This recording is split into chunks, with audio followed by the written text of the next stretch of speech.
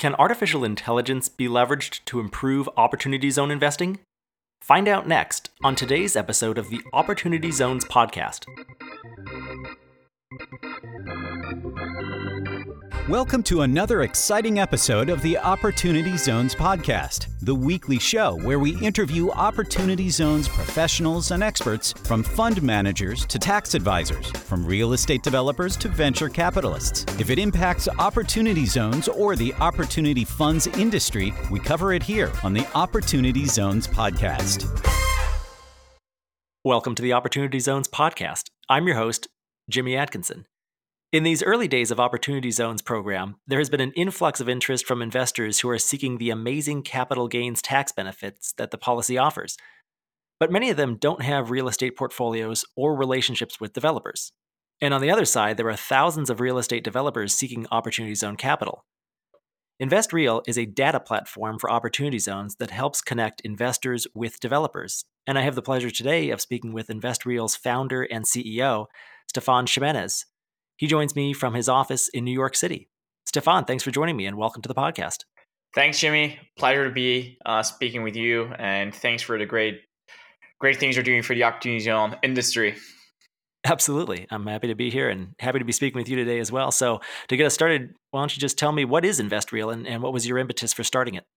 Well, absolutely. So InvestReal, as you mentioned, it was a great introduction, by the way. We are a data-driven marketplace operating the Opportunity Zone space. So if we look at Opportunity Zones, the way the law works and all the details, and I will certainly go through that later during the podcast. But ultimately, as you mentioned, there's a lot of interest from investors to reinvest their gains and into new projects. And we believe a lot of them will seek real estate investment projects. But what do you do if you don't have relationships with developers, or even if you do have a relationship with the developers, as a lot of family offices do? But let's just say you have a relationship, but your developers don't have projects that qualify as Opportunity Zone projects. So what do you do? And on the other hand, you are a real estate developer, and you're used to raising money from family and friends. You're used to raising money from a certain type of investors. You don't really have relationships with investors that have realized capital gains or high net worth individuals. So what do? We want to be basically the solution of connecting A to B, right? So we want to be the place where both parties get together, connect, and meet each other. So that's a big part of our objective. But even going beyond that, what we want to do, we want to strive to we want to make sure that both parties strive for success, right? We want to make sure that what everybody's doing in the industry actually makes sense. And the big challenge of operating the Opportunity Zone space is, as you and I know, and everybody knows, it's Opportunity Zones are low income census tracts. Those are distressed areas. And those areas actually they're not accustomed to receive investments, even though a few of them have already right now, and they're, let's just say, even gentrified. But majority of them are not high income. There are areas which are in distressed situation. So as an investor, how do you invest in an area that's distressed? Ideally, what you want to do is, yes, you want to be a part of you want to receive the financial benefit from the taxes, but you also want to make sure that your investment makes financial sense just from the perspective of it. So we actually help investors and developers understand the locations by utilizing a very robust data analytics platform that analyzes and tracks metro areas, zip codes, and census tracts, and Opportunity Zones are census tracts. So we basically track all of those through data, analyzing any Opportunity Zone through over 88 different indicators, so that whenever an investor can look into a project inside an Opportunity Zone, our report is such a robust report that he will understand what's going on in that neighborhood, what's going on with that area, without actually having to visit it. You can actually become a specialist in a location that you've never visited. That's what we strive, and that's what we're doing at InvestReal, connecting investors and developers and using the data to help them understand what's going on in the neighborhoods.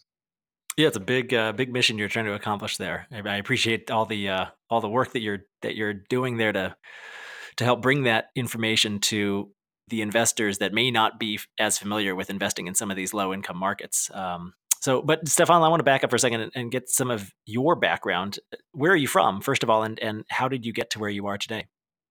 Well, I've I've got this very interesting mix of a background. So I'm a German, Brazilian, Swiss, Polish. Like it's like I was born and raised in Brazil. Speaking German to my mother and English to my father. Went to German school. I was a serial entrepreneur since college. I've always building businesses. I was a so I built a few businesses, and one of the things I built very early. I got involved with Airbnb at its early stage. And I was basically recruited to be the person in charge of its international expansion through the entire Latin American region. So we had an office in Sao Paulo where we were basically operating the entire Latin American office, the entire Latin American region out of our office in Sao Paulo. I was also responsible for its growth, which we can even say is exponential growth in that space. And Airbnb got me very much inspired by keep on building businesses. After Airbnb, I built a digital media marketplace, which became like one of the largest ad networks in Brazil. And after that, I realized I was actually investing in real estate using just my own money, and I realized that real estate is the largest asset class in the world, but one of the least sophisticated in terms of utilizing technology for investment purposes. Um, so I had like this idea that I've been working in tech businesses for a while, and I could see that there's a lot of data in real estate, but it's just not really well, like investors weren't really using this data. So I decided to create with my business partner a platform that will analyze real estate investment opportunities on almost like on a quantitative approach, like literally like using technology, advanced analytics, AI, all those trendy words to identify properties in the US that were mispriced and people weren't really realizing that. So we actually raised a fund with our own money. And we were just putting our own money to work and buying properties all across the country. So the first part of our technology was really like looking at asset values and looking at property values on this quantitative approach. And then we realized that we were only looking properties from one perspective, which is like on a cap rate basis perspective. But we actually had to build a system that will help us understand if we would buy a property in a given neighborhood, what will be the impact that that neighborhood will have in our given asset, you know?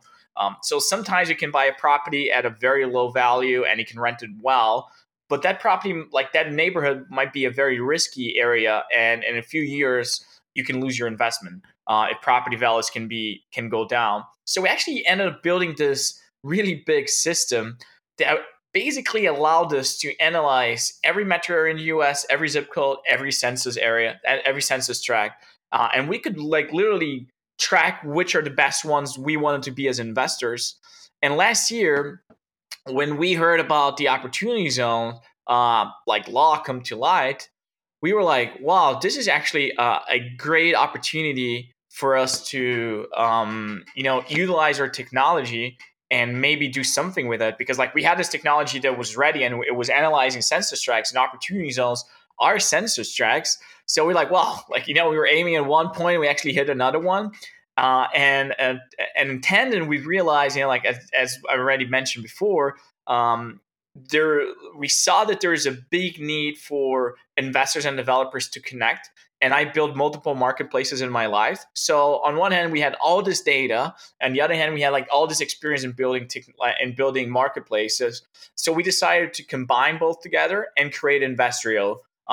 So basically helping the industry understand which are the best opportunity zones to be in, where you want to be, and also helping investors and developers connect and transact, which is the ultimate objective of the law, right? Like enabling growth in neighborhoods. Exactly. Yeah, enabling growth in neighborhoods, bringing new jobs and economic revitalization to these downtrodden, these distressed communities. So you already had the tech platform, it sounds like, and you just applied it to the opportunity zone space, which I think is great.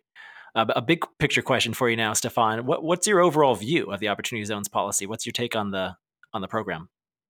So first of all, I think it was the idea was it's incredible, right? The idea of incentivizing investors to reinvest capital gains into areas which on a normal basis would not receive those dollars, and not only invest in basically really strong economic drivers of like, for example, is real estate, and not only like simple real estate development that creates a lot of jobs and income, and or businesses where you see companies moving into certain areas and actually like whenever businesses grow, you see all the economic drivers that we see in places like San Francisco, Seattle, all it's a very the idea of having an investor realize a capital gain and reinvest in a low income area. I think it's a genius idea. There's some numbers pointing out there, and like there's like roughly $6 trillion of unrealized capital gains in the U.S. So we're really talking about investors that just don't want to realize their gains because they don't want to pay their taxes. And we're really talking about, hey, sell your Apple stock, and instead of buying another like Fortune 500 company, you're actually going to build a multifamily development in a low income area that will actually create economic prosperity for the region. I think this is a sensational idea, and will really build up and the economic, like it will really help build up the economy in those areas.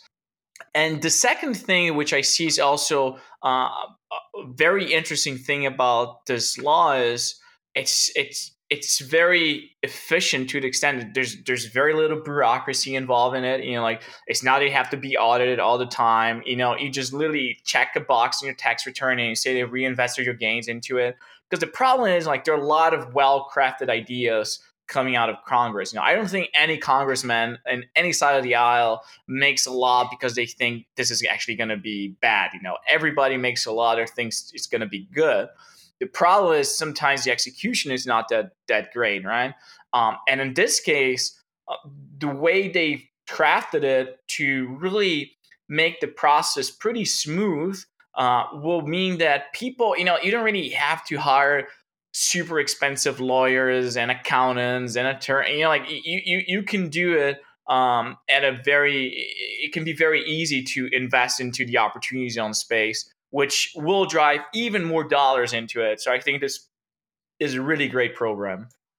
Yeah, I believe that it is a great program too. It's taking stagnant capital that is kind of just sitting in the market and putting it into communities that really need it. And I think you're right to a certain extent. I think it is efficient in that these qualified opportunity funds are able to self-certify, and there's very limited amount of bureaucracy and red tape that they have to go through. There's no application process. You just, as you said, it's just IRS form 8996, I believe. You just check a few boxes, and all of a sudden you're a qualified opportunity fund.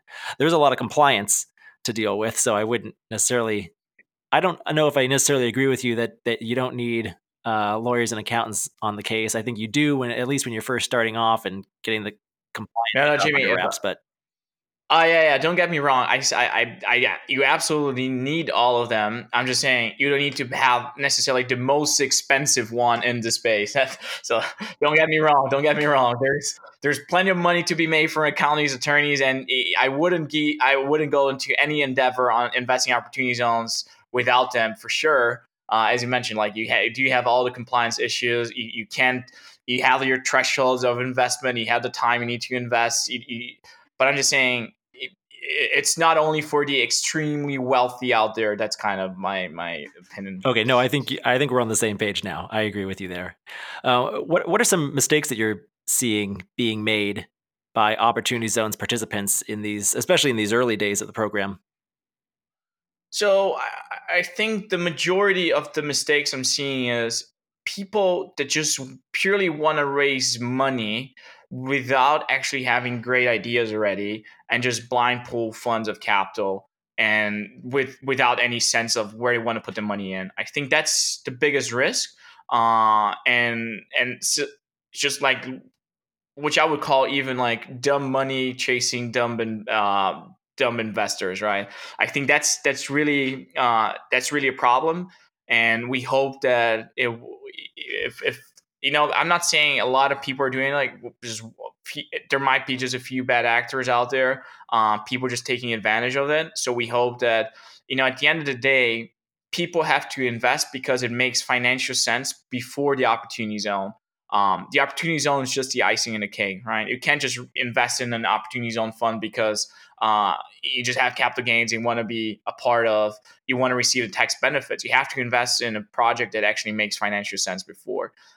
So I think those are like a few early mistakes that I'm seeing, and we really hope that the problem is if something like this gets on, in a few years we see something like this blow up, it can be a problem for the industry. So hope that doesn't really happen. Yeah, no, I agree with you completely, and this comes up on a lot of these podcast episodes. The concept of not allowing the tax benefit tail to wag the investment dog. The underlying investment has to make sense before the OZ benefit even comes into play. And yeah, I think we are going to see some bad actors here in this first wave of OZ investing, and hopefully they don't taint the pool for the what I believe is going to be a second wave of investing once everybody has digested the regulations and can move forward with some more confidence. So I want to talk about real estate data and CRE tech with you for a minute. Why is there a need for better real estate data? What is missing currently? Well, first of all, if we look at what happens in real estate, I think we don't really have to go back into what happened in '08, where a lot of people were seeing, but a lot of people were not seeing what was happening. Right. So real estate is first of all, it's a very localized industry, and people usually have a hard time looking beyond their locations. So that's why people say this market is still strong, whatever, and then everything goes bad because they didn't really see the big picture, right? So that's kind of like one of the first things, is allowing investors to, like real estate data allows investors and developers, anybody that's putting money to work, right, on real estate, to have a big picture. And I think the second thing, which is and if you're looking at a big picture, you start looking at different market dynamics that impact different markets and different neighborhoods in different ways, right? So if we like going back to '08, like one of the reasons why is data so important, because in '08, if you lost money, if you had data, you could probably have prevented it. But in today's date, or even in '08, even though the market crashed, there were still markets and during the crash that were appreciating or stable in value. So saying that the entire U.S. economy, like the real estate tanked, it's not true. The majority, definitely yes, but few markets actually were resilient to it. So because they had different market dynamics, or a lot of them did not really appreciate a lot before, so there was never really a big swing down because they had never swung. Like the swing wasn't ever up before. So that's kind of like, so what we believe that through data allows investors to look at different market dynamics and look at their, like, what are they looking for, and based on their investment profile, really understand where they want to be as an investor, right? So if you're looking as an investor, say, I'm an investor that's willing to take a little bit more risk, and let's just look at the opportunity zone space and data, right? So we can divide the opportunity zone into, like, we actually divide opportunity zones into eight different quadrants, from rural to and urban. And then if we look at those, like we call them segmentations, we got like each one of them, like the urban and the suburban, we divide it in four. So we got, like, for example, strong urban markets, which is a high density area with high income growth and high growth rate in terms of population growth. And then you have the slow urban, which is like high density with low income and low population growth, right? So, and then we got like stable urban, which is, you got high income growth and low population growth. Emerging urban, you got like low income with high growth and high population growth.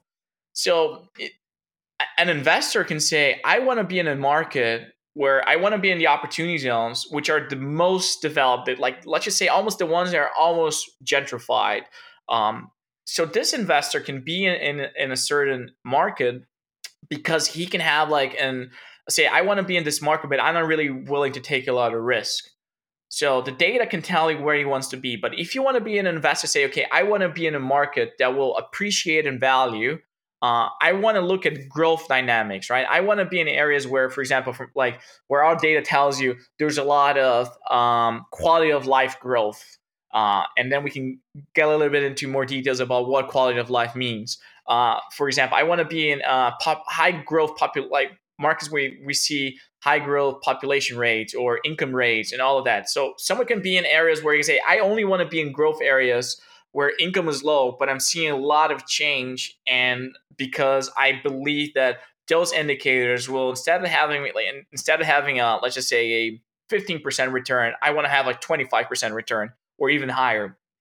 So the data can tell you where to be, but not only that, the data can also tell you where you shouldn't be, right? So we were talking with this investor who was raising an opportunity zone fund. He was super excited about the project he was looking into. And he was like, we're super excited buying this property and doing this development strategy on it. And he put the data where he was buying the property in our platform. And it literally took us 2 seconds by looking at the data saying, you should not do this investment because you're going to lose all your money. This area is not going anywhere. This area, according to your strategy, does not work. So literally data saved him millions of dollars and his reputation. So that's how powerful data is. Oh, I have no doubt it's powerful. And it's a time saver too, right? Because you're able to plug in that census tract or that address and it spits out the profile in just a couple of seconds, I would imagine. Is that right? Exactly. So our system basically it works for multiple different ways. You can just have access to our system in an app, and you're driving around the city, and it will find your location. It will tell you if you are inside an opportunity zone or which opportunity zones are near you, and then it literally you can just drive around. Okay, I'm inside an opportunity zone. You click on a button, and you will see a report on what's going on in that area. What is the quality of life of people that live in the area? Is it accelerating or not? What's going on with rents? What's going on with property values? Do we see income growth? What's the risk of investing? How strong are the fundamentals in those markets? So we can literally do that on an app on the phone, or an investor can come to our platform and say, okay, I am an investor. I want to be in markets where I see high population growth, where I see high income growth, where I see high quality of life growth rates, where I want to be close where there are young peoples. I want to be in very close proximities to the cities. It literally clicks all those boxes, and our system will basically rank all the 8,700 opportunity zones according to those investment criteria. And we will tell the investor, based on what he told us, this is the first opportunity zone you want to check projects. This is the second one. This is the third. So we will really rank all the 8,700 markets into a list, and then investor, okay, now I should focus my attention in those markets. And which data points are you collecting, and at what level are you collecting data points? Is it at the property level or the census tract level? So we're collecting them on the census tract level. So right now our system does not look into, let's just say you go into an area and you want to find multifamily operating a cap rate of 5.347. Our system is really looking at neighborhood trends, right? So, and for us, we're really talking about census tracts. So we actually opportunity zones are census tracts. So we look at census tracts, zip codes, and metro areas. So we actually track those geographies through over 88 different indicators. And they all come from different sources, and they're all different indicators. So for example, one indicator is a fundamental score. A fundamental score is a combination of income growth, and population growth. So really economic drivers. The other one is quality of life score. A quality of life score is something, it's a very interesting thing. I think it's worth spending some time talking about quality of life, right? So quality of life is, at the end of the day, trying to measure exactly what it's saying. How good is it to live in this area? And how do we do that? So we basically we studied a lot to try to see what are the things that impact us as humans, and really affects our lives. And it comes down to very things that everybody will understand. It's basically everybody wants to live in an area where you have like ideally high income. You want to live in an area where there's jobs available close to you, where everybody has a high education, where you have low crime, and you don't commute long times to work. So those are just a few of the data points we use to determine what is the quality of life of that area. But what also makes our system very interesting and different from, it's basically not like we don't really score and say like it's not like you say, okay, this area has a quality of life. Let's just say there's a scale from 0 to 10 and saying, okay, this area is a 7, because that would be too hard, right? So what we do is we actually compare all the opportunity zones against each other, and we say people that live in this opportunity zone have a better quality of life than 96% of all the people that live in all the other opportunity zones in the country. So we really create scoring systems. So it's really based on quantiles, right? And then we have like another indicator, which is, for example, okay, let's just say an area has low quality of life, but there's a lot of movement in the area. Let's just say incomes are growing. We're seeing more jobs going into the area. Education levels are growing and crime is decreasing. So if we see all of that, we actually run a time series analysis to say, okay, there's a lot of quality of life improvement in the area, which we call the quality of life trend score. And if all those indicators are very high, we see a lot of movement. This area can have like a high quality of life scoring, like a 93, meaning it's accelerating faster than 93% of all the other opportunity zones in the country, right? Those are a few of our indicators. As we mentioned, we got like 88. So we actually look at rent price growth scores. We look at rent scores. We look at occupancy levels of properties, median household income, income growth rates. We look at rent. We look at property values. We look at risk of neighborhoods. For example, what is volatility in the area based on expected shortfall, value at risk, so on and so on. We look at like 10 different crime indicators for areas. So it's like it's a very robust. It's a lot of data coming from multiple data sources. The majority of them are all based on the census tract level. That's a lot you're trying to do there. So some quality of life indicators, stuff like education, crime, commute times, and then it sounds like economic indicators, indicators such as rent, occupancy levels, income, property values, and you're looking not just at the static values that they are today, but you're also looking at the trends. Is this neighborhood on an upswing or is it on a downswing? Which direction are all these indicators trending in? So I think that's interesting. And can you give me some examples of where you source your data from?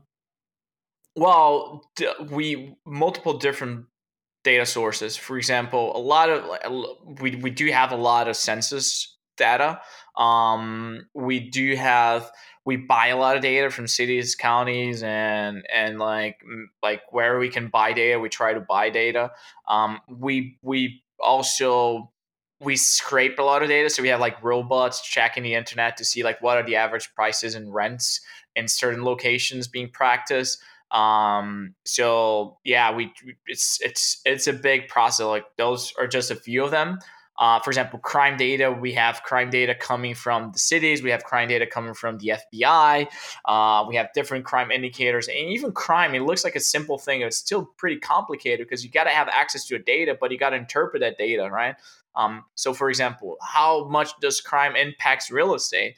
Because places that are gentrifying, usually one of the processes actually crime is decreasing, but like how much but there are different type of crimes, like there's murder, there's rape, there is like what type of crime is decreasing, and certain type of crimes, especially in high density areas, are still very much present. So you got to divide crimes and understand which ones have a higher impact in real estate prices, and real estate growth prices as well. So it's a very complicated thing, which we simplify for anybody that wants to look at it. They don't have to think about it. We've done all the thinking and the hard work for them.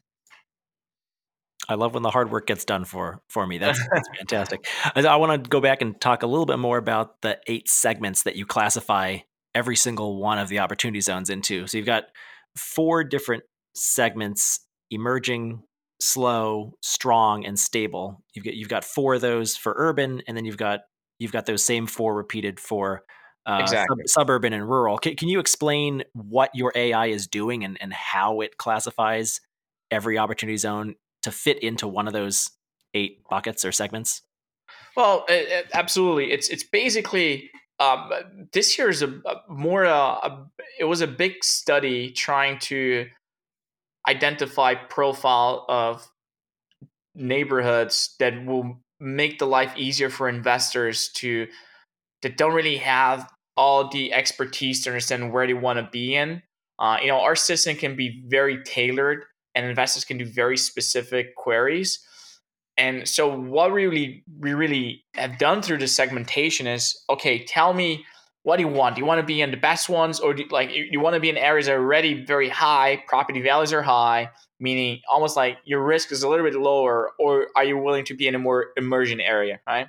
And what the system does, it basically has to aggregate all of that and really try to identify, like, for example, high density, high income, high growth rates. Where do you set up the cut, right? Like, what is a high income and high growth on the and remember, we're only comparing opportunity zones against opportunity zones in this case, right? So it's not high income, like comparing a zip code where the income on that zip code is $150,000. We're talking areas where the income is 40 to 60 to. There are some opportunity zones that, like, property values and low have gentrified enough that right now like people in those areas make incomes of $100,000 because they use 2010 census data when they deem the opportunity zones, right? So really what our system had to do is try to establish those kind of cuts. So that's kind of one of the system. It's hard to get into detail how the system really works to do all of that. But anybody can go to your system. And this is, by the way, this is actually one of the things we strive and we try to make sure to help the industry. This segmentation is free. So anybody can go to Investorio and just click and identify census tracts that represent those investment criteria. And that data is actually free. So anybody can go to our system and look at, like, what is the average rent price growth score in the area, quality of life scores, median household income. And they can see all the opportunity zones by dots on the map which are strong urban or which are like emerging urbans. That's neat. I'll have to go check that out. Can you explain what other tools you offer to your users? I understand that the segmentation is free, but once you become a user, what other tools do you have at Investrial? So the first one, exactly. If an investor right now, the segmentation is free, you can click, you can find an opportunity zone, but you can't really see the full on report, right? So if you want to see a full on report, that's part of the paid subscription, where you basically can analyze every property you want to every area you want to click. You just click on the area and you have a full on report on that given census tract, the opportunity zone. So we have, like, over 88 different indicators in the opportunity zone where you can track. So that's also a full on report that's paid. You also get the opportunity to track any address. You click on the address and we have the full on report. We have the ranking system as well. So you can just basically select any investment criteria that makes sense for you, and we will rank all the opportunity zones according to your investment profile. And we also got, like, a mapping feature, and by the way, this data is not only opportunity zones, it's zip code and metros as well. So we got a mapping. Let's just say you want to track you just put in the US and say, I want to track which metros have the highest quality of life growth scores, and we will color code a map. So the areas that have, like, light green are the best ones, and the areas that have, like, let's just say red are the worst ones. And then you can click and see different dynamics on the map of what's happening. So you can just, let's just say you want to look at a map and on the zip code level, which zip codes have higher crime rates, or which zip codes have, for example, another indicator we've created, like, which is really, really interesting, called, like, the house value growth score, which is how much alpha would that neighborhood experience comparing to all the other neighborhoods in the country. And alpha is really excess returns. And that's based on short-term forecasting, market volatility, and market health on the market. So it's a really strong indicator if you don't want to lose money and where you want to invest, and you want to have excess return, like, meaning you want to invest in a place that will appreciate in value, and you're not gonna lose your money. You can go and do it in a map, and we will tell on a map which zip codes or opportunity zones you want to be, and it's color coded so you can see all the trends as well. Like, you can, like, for example, you will see the colors on a map, and you can see, oh, looks like the southeast of this metropolitan area, that's where the growth is going. It's not really going north; it's actually going southeast, and you can see all of that. So that's kind of like few of our powerful tools as well. And then ultimately, investors and developers can also connect through that, right? Like say an investor, you have access to the data, and you also have access to developers that have projects inside opportunity zones. That's neat. A lot of resources you have there at InvestReal. So I'm actually looking at your free map right now, which is color coded green, kind of shaded down to red. I guess are the ones with the poorer scores. The green are the good scores. Are you noticing any trends geographically speaking? Like where are the high scoring opportunity zones located? Is there any trend or clustering that you notice Um, anywhere? it once again, it depends a lot of what type of profile you want to be as an investor. If you want to be in areas where you see quality of life, it really depends, right? That's the thing about it. A lot of people ask me like, which opportunity zones are the best one? I was like, oh, it depends. Like, are you willing to take more risk, and like, are you looking to like make a lot of money or just looking to make some kind of money, right? So definitely, if you look at, for example, quality of life trend scores, it's pretty interesting because the coasts you know, a lot of them are really appreciated a lot. So we're seeing mostly inland, the trends growing, but not really on the west. So it really depends on the indicator, but definitely yeah, I wouldn't say there's any specific like the west, the southeast, or something that's better. It depends on the profile of the investor. It depends. Like the answer to many investing questions that I ask, the answer is it depends, right? So, who are your users right now, Stefan, and how are they using the platform differently? Like how are investors using your platform, and how are developers using your platform? Yeah, exactly. So users are investors and developers, as mentioned. Investors can use our platform. They're using our platform to, first of all, someone brings them a project. They use our data to figure it out if that location actually makes sense to invest. To discover where they want to be. And let me put the bucket on investors. I'm putting even like the funds as well. Like anybody is putting money to work in opportunity zones, right? So they're the ones that are using the platform and from a data perspective, and also they see value in having access to developers. So we're seeing that they're especially the ones that funds that are raising a lot of money, they can come to us if they're in need of deploying capital, or even you're just a family office, you realize gains, you have 180 days to reinvest your capital, you're running out of time, you haven't really found an interesting project, you can come to us. We have multiple projects available. And on the other hand, like the developers, they're using our platform to uh, first of all have access to the data and understand if like, hey, I'm actually thinking of developing this project in this location, does it make sense? And if it makes sense, because at the end of the day, they want to make their promotes, right? Like they want to make their money. And the second thing is, okay, this is great, can you help me connect with capital gains investors, because I don't have those kinds of relationships. Good. So it seems that your platform is geared around real estate investing, but can it be used for venture investing as well? So our focus is really big in real estate. So we probably would not see any businesses in our marketplace. Not to say that a venture capitalist cannot use our data for certain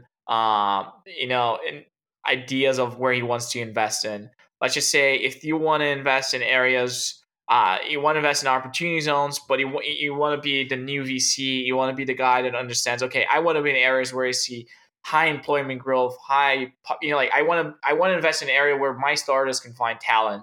They can actually use our data for that. Our data is really geared towards real estate, but also our data is really focused towards understanding people, what's happening with people that live in that location, and ultimately, all the economic drivers are comes from the individuals that live in that area, right? So if you're a startup, you need talent. Our data can help understand like how much talent, like is there talent available based on, for example, what's the average, how many, what's the average of people that live in that area in terms of school years? How many years that they spend in school, or if you want to build talent doesn't want to commute a lot, so they want to stay closer to your offices. So what is the commuting time of people live in those areas? So those the data might help, but it's really geared towards real estate. Gotcha. Shifting toward the regulatory climate at the moment, the IRS regulations on qualified opportunity funds are not yet finalized. Is there anything in particular that you're seeking clarity on? Well, it's definitely I'll leave the answer to that to the attorneys. So Smart idea. I'll do say something. It will be really good to if I can summarize like one or two. Just like what happens with distribution. Especially when you're looking at depth. What's going to happen in terms of refinancing and that kind of stuff. That's really one of the key issues that I think are critical, because real estate utilizes that very a lot. It's basically almost intrinsic into real estate transactions. I think that's one of the biggest things we want to see in the new regs. And before we wrap things up, I'll pose a question to you that I pose to most of my guests on the podcast. Stefan, what's been your favorite investment of all time? Is there anything in particular that stands out? Absolutely. Investorial, no doubt. It's going to be my best investment for sure. I hope you're right. No, that's awesome. The one you're currently involved in. I love it. Absolutely. If you want to stay a second one, it's probably my Airbnb stock. But Investorial for sure. Yeah, Airbnb, not a bad return there, I'm sure either. So, Stefan, before we go, where can my listeners go to learn more about you and Investorial? So you're all welcome to go to our website and register. You can just sign in. If you're a developer, if you're an investor, if you just want access to our data, we got all the registration and process for that. If you want to connect with me, please do it on LinkedIn. I've got a complicated name, but if you're reading this podcast, there's somewhere in there with my name, Stefan Ximenez, but there's definitely not two of us in the world. I've got this unique name, and please email me. So my email is my first name @investorial.com. So Stefan @investorial.com. Very easy. You're welcome to connect with me directly. It will be a pleasure to hear from you and get in touch with you. Awesome. Thanks, Stefan. So for my listeners out there, I'll have the show notes for today's episode on the Opportunity Zones database website. You can find the show notes at opportunitydb.com/podcast. And you'll find links to all of the resources that Stefan and I discussed on today's show. I'll have links to Investorial and how to spell Stefan Ximenez's name, and a link to his LinkedIn profile and his email as well, so you can get in touch. Hey, Stefan, thanks again for joining me today. It's been a pleasure. Thanks, Jimmy. That's it for our show today. A huge thank you to you, our listener. If you liked this episode, please rate and review us on iTunes. The Opportunity Zones podcast is produced by the Opportunity Database. Visit opportunitydb.com to learn more about Opportunity Zones and Opportunity Zone Fund investing. You can learn how to subscribe to this podcast and read more about today's guest in the show notes by visiting opportunitydb.com/podcast. And we'll be back soon with another episode.